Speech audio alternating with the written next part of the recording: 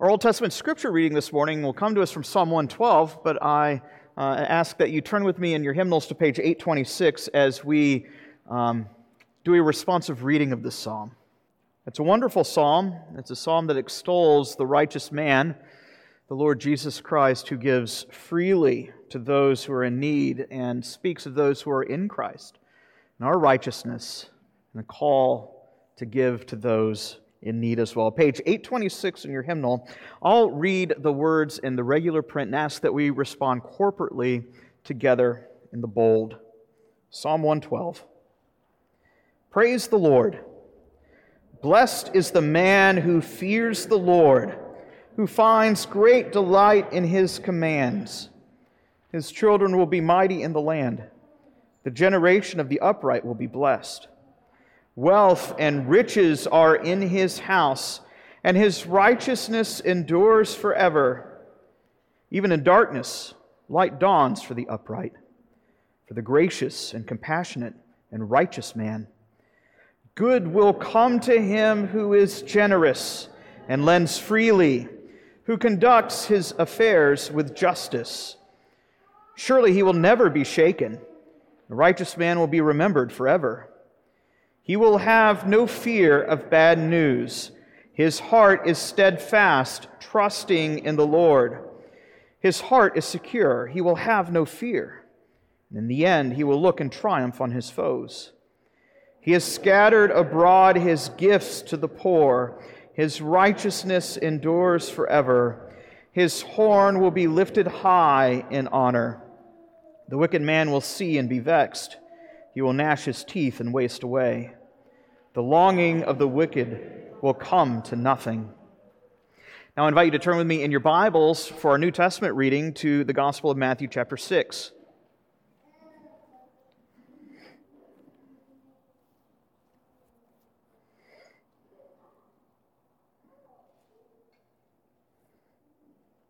Finally, after 6 months, we made it through Matthew chapter 5. So only 2 more chapters to go in the Sermon on the Mount before we make it to another 20-some-odd chapters in the Gospel of Matthew. Matthew chapter 6, verses 1 to 4. Beware of practicing your righteousness before other people in order to be seen by them. For then you will have no reward from your Father who is in heaven. Thus, when you give to the needy, sound no trumpet before you, as the hypocrites do in the synagogues and in the streets, that they may be praised by others. And truly I say to you, they have received their reward. But when you give to the needy, do not let your left hand know what your right hand is doing, so that your giving may be in secret, and your Father who sees in secret will reward you. This is God's word. Let's go before the Lord in prayer. Our gracious God and Heavenly Father, we do come before your word this morning asking that you would instruct us in the path of righteousness for your name's sake. We pray that you would lead us in your righteousness for your name's sake. By the power of your Spirit, we confess that these things that you say are too deep and too wonderful for us, though they are spoken clearly on account of our own finitude and sin. We could not understand them properly unless your Spirit were to open our eyes. And so we pray that your Spirit would be at work through the preaching of the Word this morning, that you would attune our hearts and ears to hear our Savior speak from heaven, that we might grow in grace, that we might be reminded of our duties, and that we might know more fully the depth and the height and the length and the breadth of the riches of the love of God that is found, given to us in Christ Jesus our Lord. We ask these things in Christ's name. Amen. I think it's somewhat fascinating how the public these days seems to fixate on modern philanthropists. It might be Bill Gates or Mark Zuckerberg or Jeff Bezos, men who, by any standard, are wealthy men, perhaps among the wealthiest men in the world, perhaps among the wealthiest men in the history of the human race living now in this day and age. Men who, it seems like whenever they give to charity, they give away to charity in the millions. And yet, this is not a bad thing. In fact, I would say that if anyone here is a secret billionaire and you're wanting to give millions of dollars to somebody, might I raise my hand and offer my humble services to your generosity? What I do think is interesting is that when these men give, there always seems to be some sort of press conference, some type of announcement that such money has been given, even though from our vantage point, it seems like a lot. From their vantage point, it is just a drop in the bucket. We see in our passage this morning that our Savior addresses the matter of giving, this matter of acts of charity. But what I'd like us to consider here, as we find not only here but elsewhere, is that Jesus' concern is not regarding how much one gives, as though the one who is able to give the cool million is in better with God than the one who is able to give only $3. Rather, I would like us to focus where Jesus places the accent, where his concern is not on how much one gives, but on the motive and the manner of one's giving. In other words, why is it that we give? Why is it that you give? And how do you give? I think this makes sense because for the past several weeks, we have heard Jesus hammer home this particular truth, that God requires a righteousness that superabounds over that superficial kind of righteousness that we see practiced in the scribes and the Pharisees.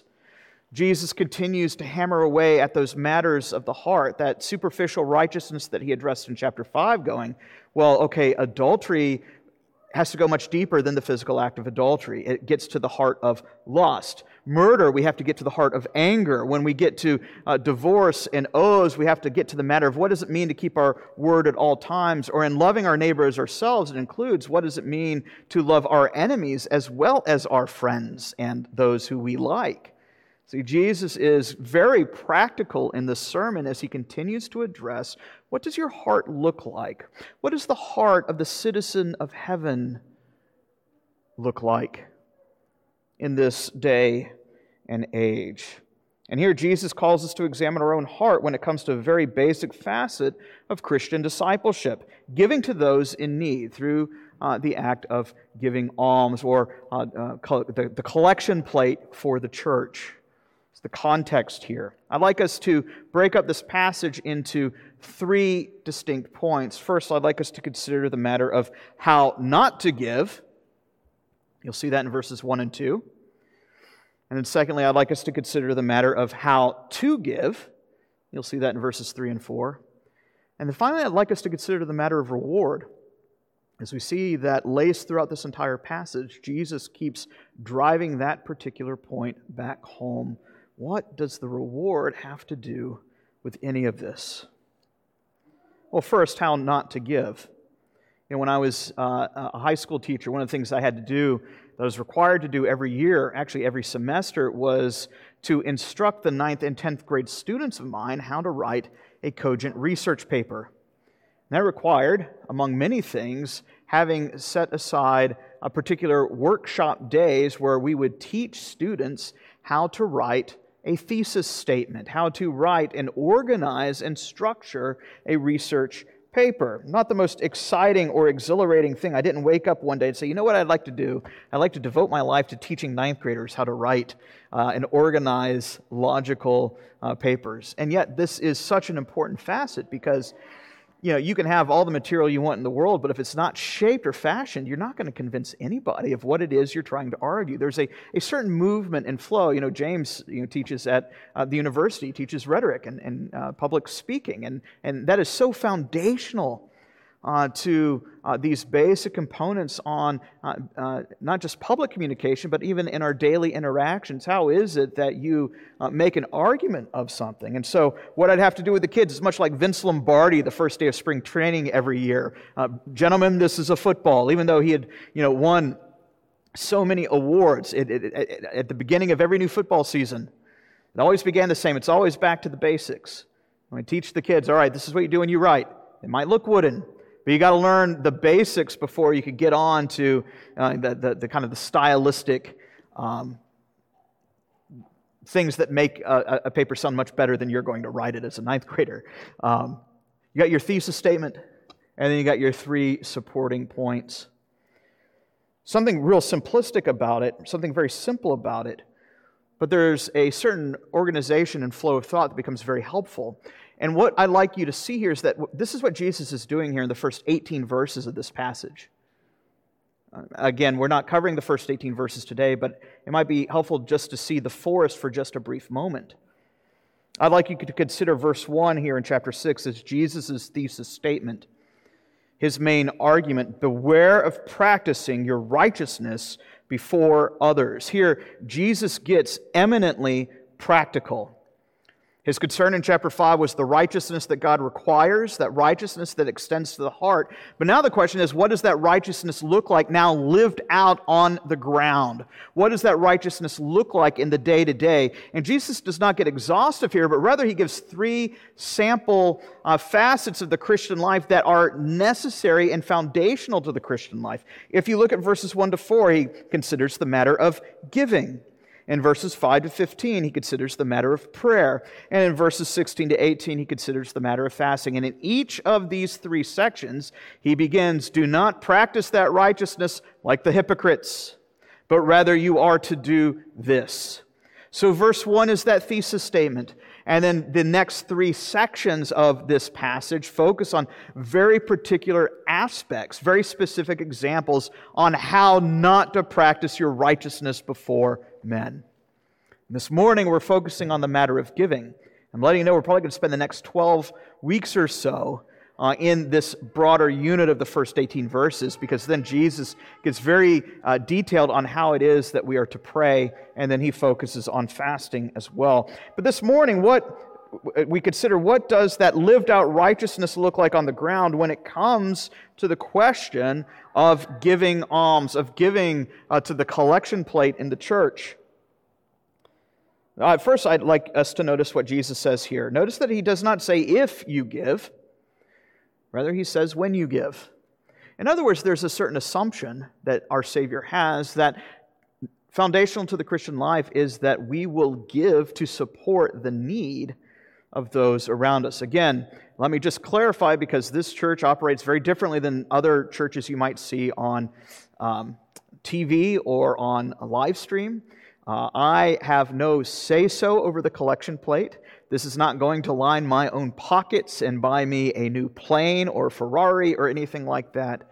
There are the basic needs that the offering takes to keep the lights on and to care for the diaconal needs of the people here and to help pay for, of course, my basic salary, which y'all vote on, and things like that. So this is very different from other types of church models where I'm not trying to preach for you to give more so that somehow I get a raise. That's not what this is about.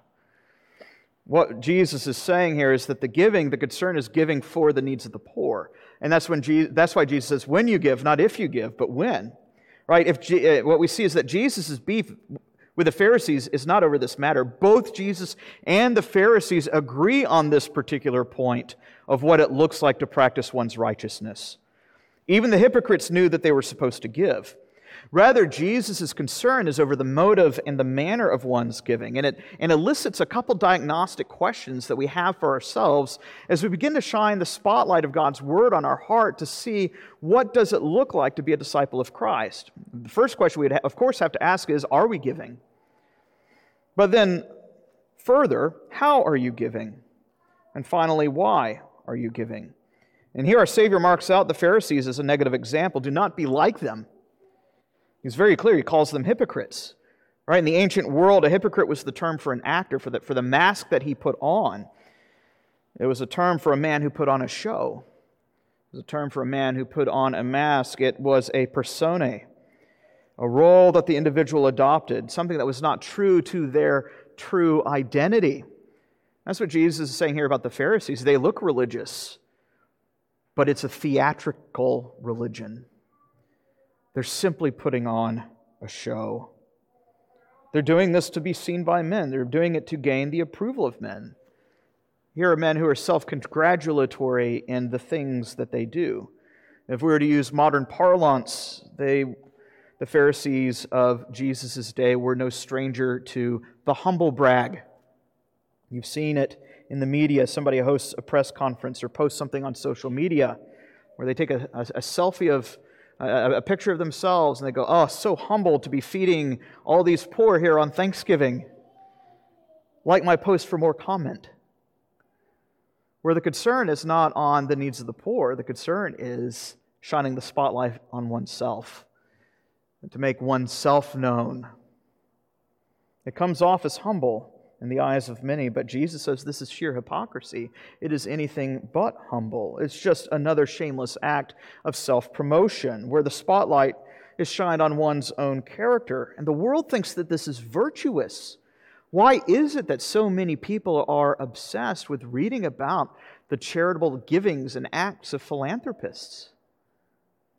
Why is it that so many philanthropists are concerned with making their name known for how much they give?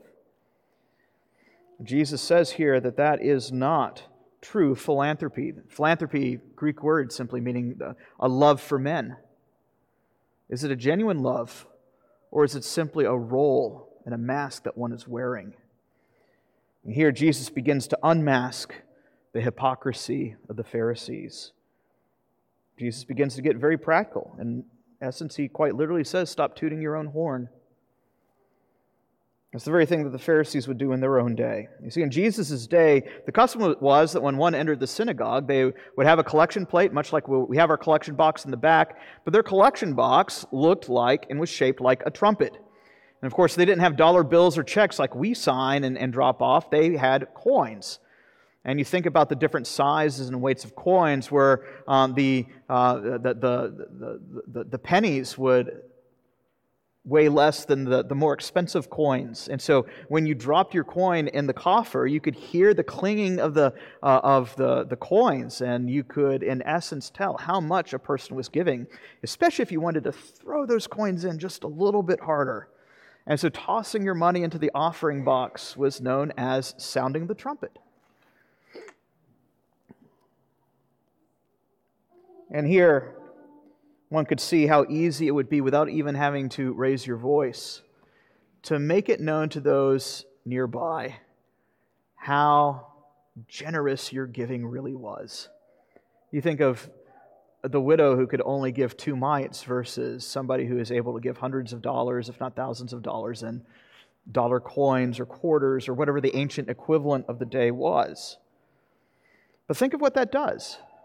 Where now the attention, what's the purpose of the offering plate? The purpose is to provide for the needs of the poor, and yet now here is somebody who takes that and they're able to twist it. And now that they turn it on themselves. I think we've all witnessed this before. Whenever a tragedy strikes the nation, you think of 9/11 or any number of hurricanes or mass shootings where lives are lost or homes are lost or people are left without work or they're bereaved of loved ones. And what it is that happens? You find almost without fail some Hollywood superstar wants to start a telethon for the next 24 hours. And hey, great, it's good if you want to give money to those things, I guess. What's so interesting is that during those telethons, you'll have these guys, let's say the tragedy happens on the East Coast, you have all these guys on the West Coast going, well, look at me, look how much I'm giving. Look at all the things that we're doing. They have now taken a tragedy and somehow they've turned and twisted it and made it all about themselves. How egotistical. This is the very thing that Jesus is condemning.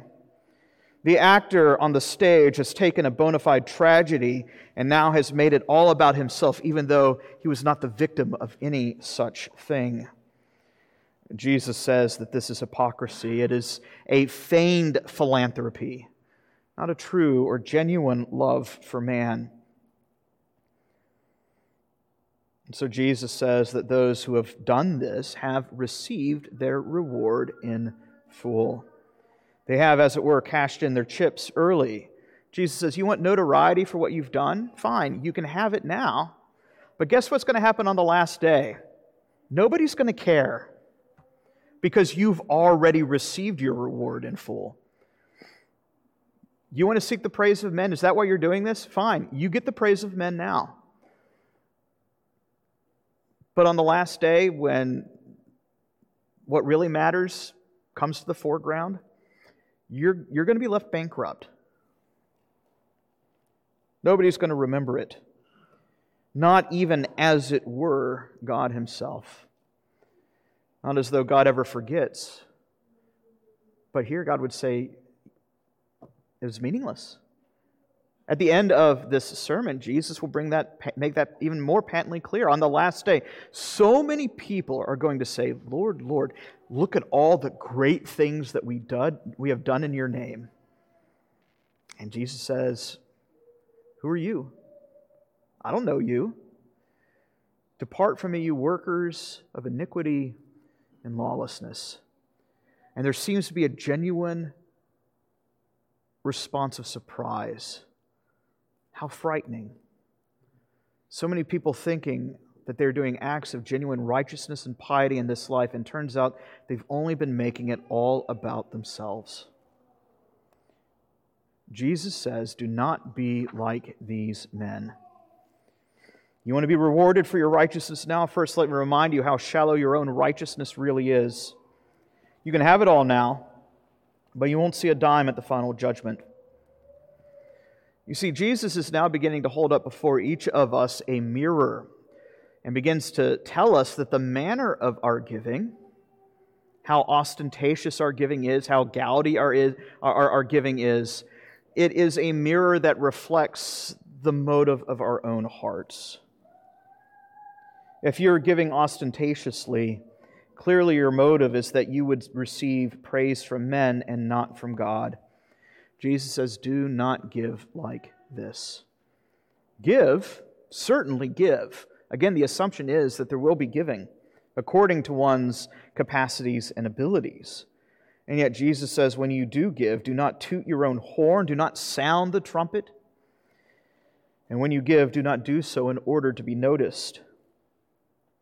Of course, that raises the question then, to riff off the words of the late Francis Schaeffer, how then should we give? How should a righteous heart act? And so after telling us what not to do, Jesus instructs us on how we should do these things. You see that here in verses 3 and 4, one characteristic feature that illustrates righteous giving. That characteristic is this: it is not how much you give, but rather the manner in which you give it. Certainly I should qualify by saying I'm not telling you to give as little as possible. All right, I only gave $3 today. I could give that with a smile on my face. You want me to give cheerfully? I'll give a little with a big smile. That's not Jesus' point. You think of the story of the widow's mite later on in this gospel. The woman who was only able to give 2 copper pennies, and yet Jesus points her out and says she has given much more than the richest men in the synagogue in the city, because she gave out of her poverty, not out of her abundance. See, one of the things that we see emphasized in the New Testament is that our Savior is not looking for a certain amount. You must give X amount to enter the kingdom of heaven. This isn't like a spiritual roller coaster ride. Rather, the concern is with the attitude of the heart in the matter and manner of giving. Paul makes this clear likewise in 2 Corinthians. That's why I had it read earlier. In Paul's missionary endeavors, as the sending body sends him on his way to plant new churches, a massive famine has plagued the city of Jerusalem and has left so many Christians hungry and poor. And so when you read Galatians chapter 2, Romans chapter 15 and 16, and 2 Corinthians 1 to 9, as well as the book of Acts, you find that Paul is tasked with, as for every church that he goes and plants, he is designated with a fundraising campaign to raise up funds that money might be sent and given to the poor in Jerusalem. Of course, this is the ancient world. They're not able to wire their funds. They're not able to write a check. They're depositing coins, and somebody's going to have to take that money and deliver it and bring it from Corinth, Macedonia, Rome, wherever, and bring it all the way to Jerusalem.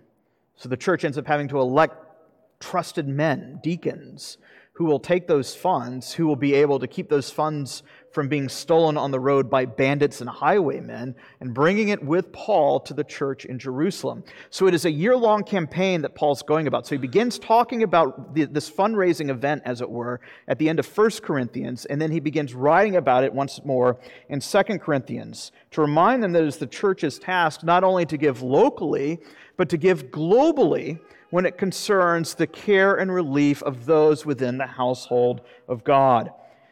This is a concern for those within the context of the church to ensure that one's brothers and sisters in Christ are able to have basic food on the table. And yet the concern here is not about turning this into making it about yourself. Paul says when you give, this is a give to care for those who are truly in need, and we need to give cheerfully. And he says to them, he says, I'm not giving this, it's not a tax or an exaction. I'm encouraging you to examine your own heart, to give according to your own means, whatever it is that you can afford. But however it is that you can afford, he says, I want you to give cheerfully, because that's the thing that the Lord is looking for. God loves a cheerful giver. What we see is what Jesus is saying here is that this is, in one sense, a complementary passage. We need to remember that when we read the counsel of God and hear the counsel of God, we need to hear the whole counsel of God and to recognize that Scripture never contradicts itself. So that Paul is giving instruction in 2 Corinthians 8 and 9, it complements quite well the instructions that our Lord is giving here in Matthew chapter 6. And so what Jesus is saying here is that here is a rule. And the expectation for giving, again, just like with Paul, his focus is not on how much you are to give. Rather, his focus is on how you are to give. And the rule he gives is this, that whatever you do give secretly. Don't bandy it about. Don't post your giving on Facebook or social media. I'm truly humbled to give 1/3 of my earnings this quarter to the church. Truly humbled that the church is naming the library after me. You've got your reward now. That's not the goal. No, when you give, this is what you must do. That's what Jesus says. Don't tell people about it, because this is not about you. One of the things that we find when we read the Scriptures is that the nature and character of love is that love forgets itself. Love does not think about itself. What does Paul say in 1 Corinthians 13? Love does not boast. The concern for love is not to shine the floodlight on one's own ability to love.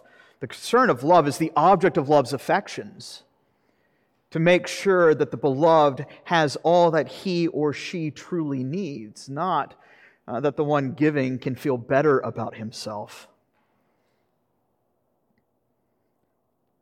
True charity is about seeing the needs of those who are in need, and it puts the spotlight properly where it belongs to make sure that those who are without food are able to eat. And so Jesus says this is what true righteousness looks like. This is the righteousness.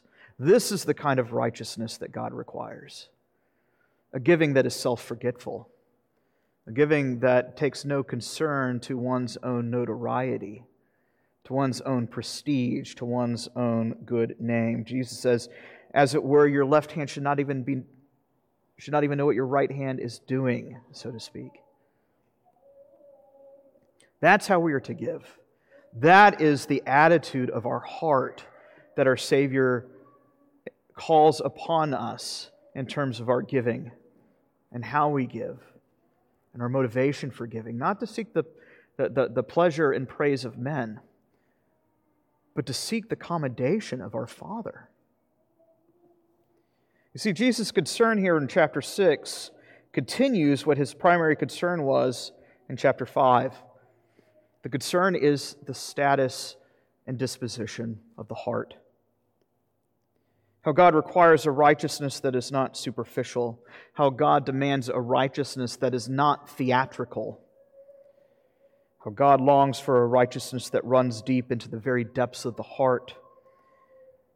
What God demands is a righteousness that is genuine, whose righteous deeds flow from the heart.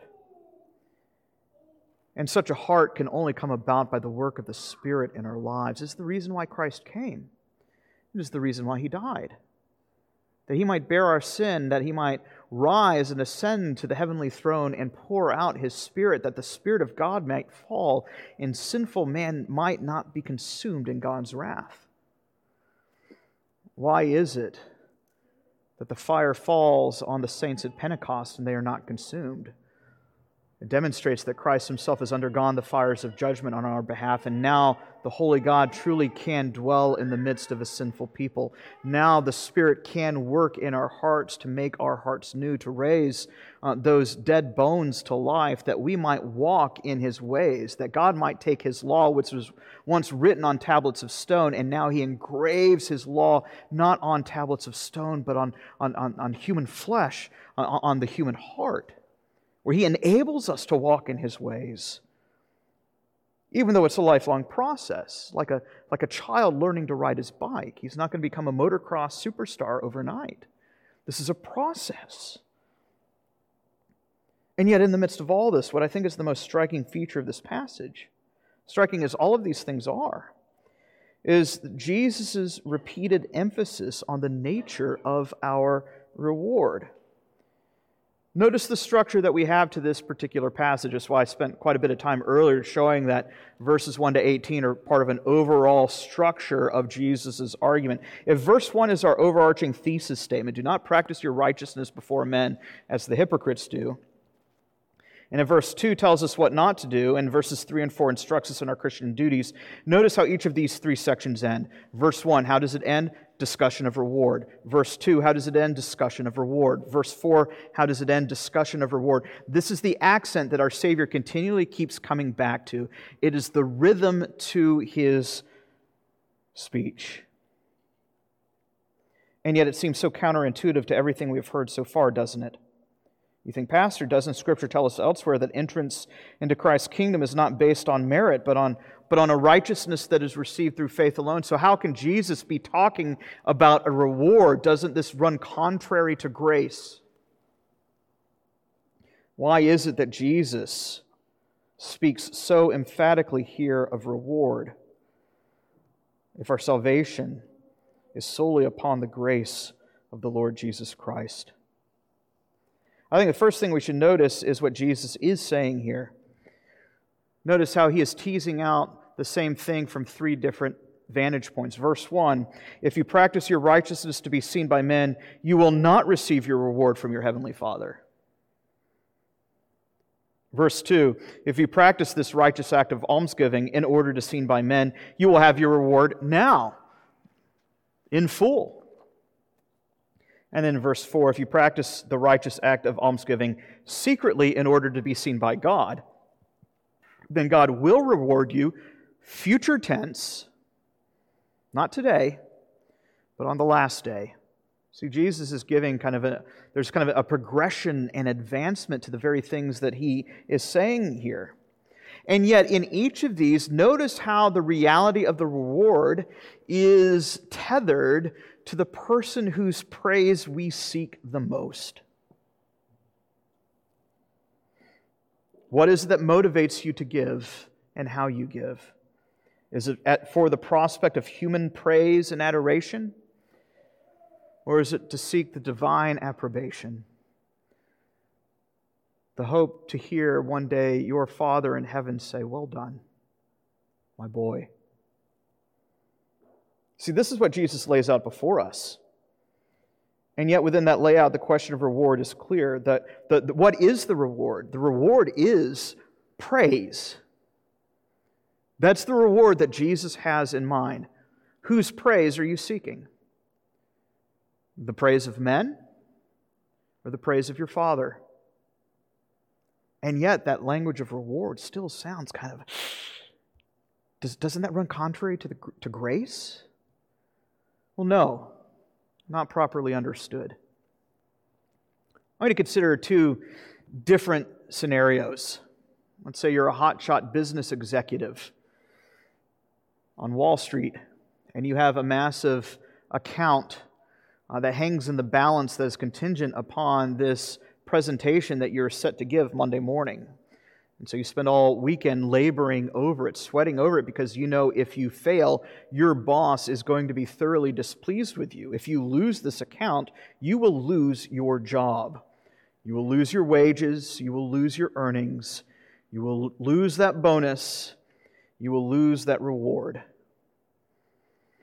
In one sense, that's perfectly fine to think that way. Why? Because for that businessman, the basis of his relationship to his boss is a transactional relationship. It is based off of how well he performs in his duties. You earn your keep, you keep your earnings. That is what the contract for a business model is. That's just the nature of the beast. You are here to earn your wages. And yet there's a different type of reward for a different situation. I mean, to consider this second scenario, you've got a 10-year-old boy who knows that his father has had a long week working, and he's tired. And the boy wants to please his father, and so he wakes up early, 6 o'clock on a Saturday morning, and he pulls the mower out of the shed. He begins to mow the lawn. The father is awakened to the sound of a loud crash.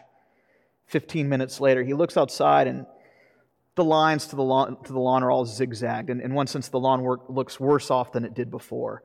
And he looks off in the distance, and he sees the boy has run over a protruded root and has now bent the crankshaft, and it now has broken this $500 lawnmower that needs repairing. And the boy is in tears because he thinks his father is going to be ashamed of him, that his father might disown him. And yet what does the father do when he sees and knows the motive of what his son was trying to do? He says, "Good job, buddy. You tried. Let's work on it again. Please don't mow the lawn, without us, working on some of these things first." But the father still smiles on his son, and he's happy with his son, even though his son's works are imperfect. Why is that? Because the basis of that relationship between the father and the son is much different than the basis of the relationship between the boss and the manager and his employee. It's based on something more solid, more lasting than the transactional relationships of the business world. It's based off the family tie of the father saying, "I am your father and you are my son." And notice what Jesus continues to drive home in each of these three cases that he talks about the nature of reward. He does not say that your manager in heaven who sees will reward you according to your wages. No, he says your Father in heaven who sees. That's the basis of the reward. Jesus is looking at the motive of the heart in response to the work of grace that has already been given into the heart, as God has already called us and made us His own. As our Father has been pleased in His mercy to adopt us as sons and daughters of the Most High by grace, though we were once children of wrath by nature. Jesus is not telling us that we are to give alms in order to earn our way into heaven.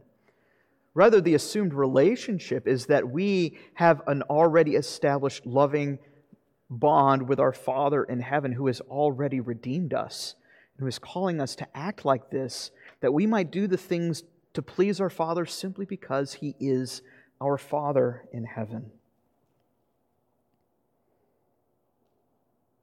In one sense, He's simply calling us for us to do what our Savior has done for us. As we've already heard, that though Christ was rich beyond all splendor, for love's sake He became poor, that out of His poverty we might become rich. And now He calls us to follow and model that same act of grace, that same act of charity in giving to others, not for the praise of men. Who cares what the praise of men is? But we do these things for an audience of one. We do these things for the Lord, for our Father in heaven, who sees in secret. And He who sees these things now in secret will reward us openly on the last day when we stand before Him and He looks at us as He sees us robed and clothed in the righteousness of Christ. A righteousness that is real, fully imputed, but also a righteousness that has been infused and imparted by the work of the Spirit, that is spilled over into love for our neighbor, and He sees what we've done even in the midst of our imperfections, in our failings, in our weaknesses, and He smiles upon us, and He says, "Well done, thou good and faithful servant." Let us pray.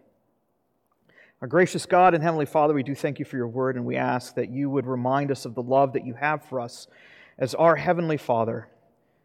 Teach us to seek Your approval, not to establish our relationship with You, because You already approve of us in Christ. But we pray that we would seek your delight because you are our Father, and that you would delight in the things that we do and how we seek to love others, particularly those in need. We ask these things in Christ's name. Amen.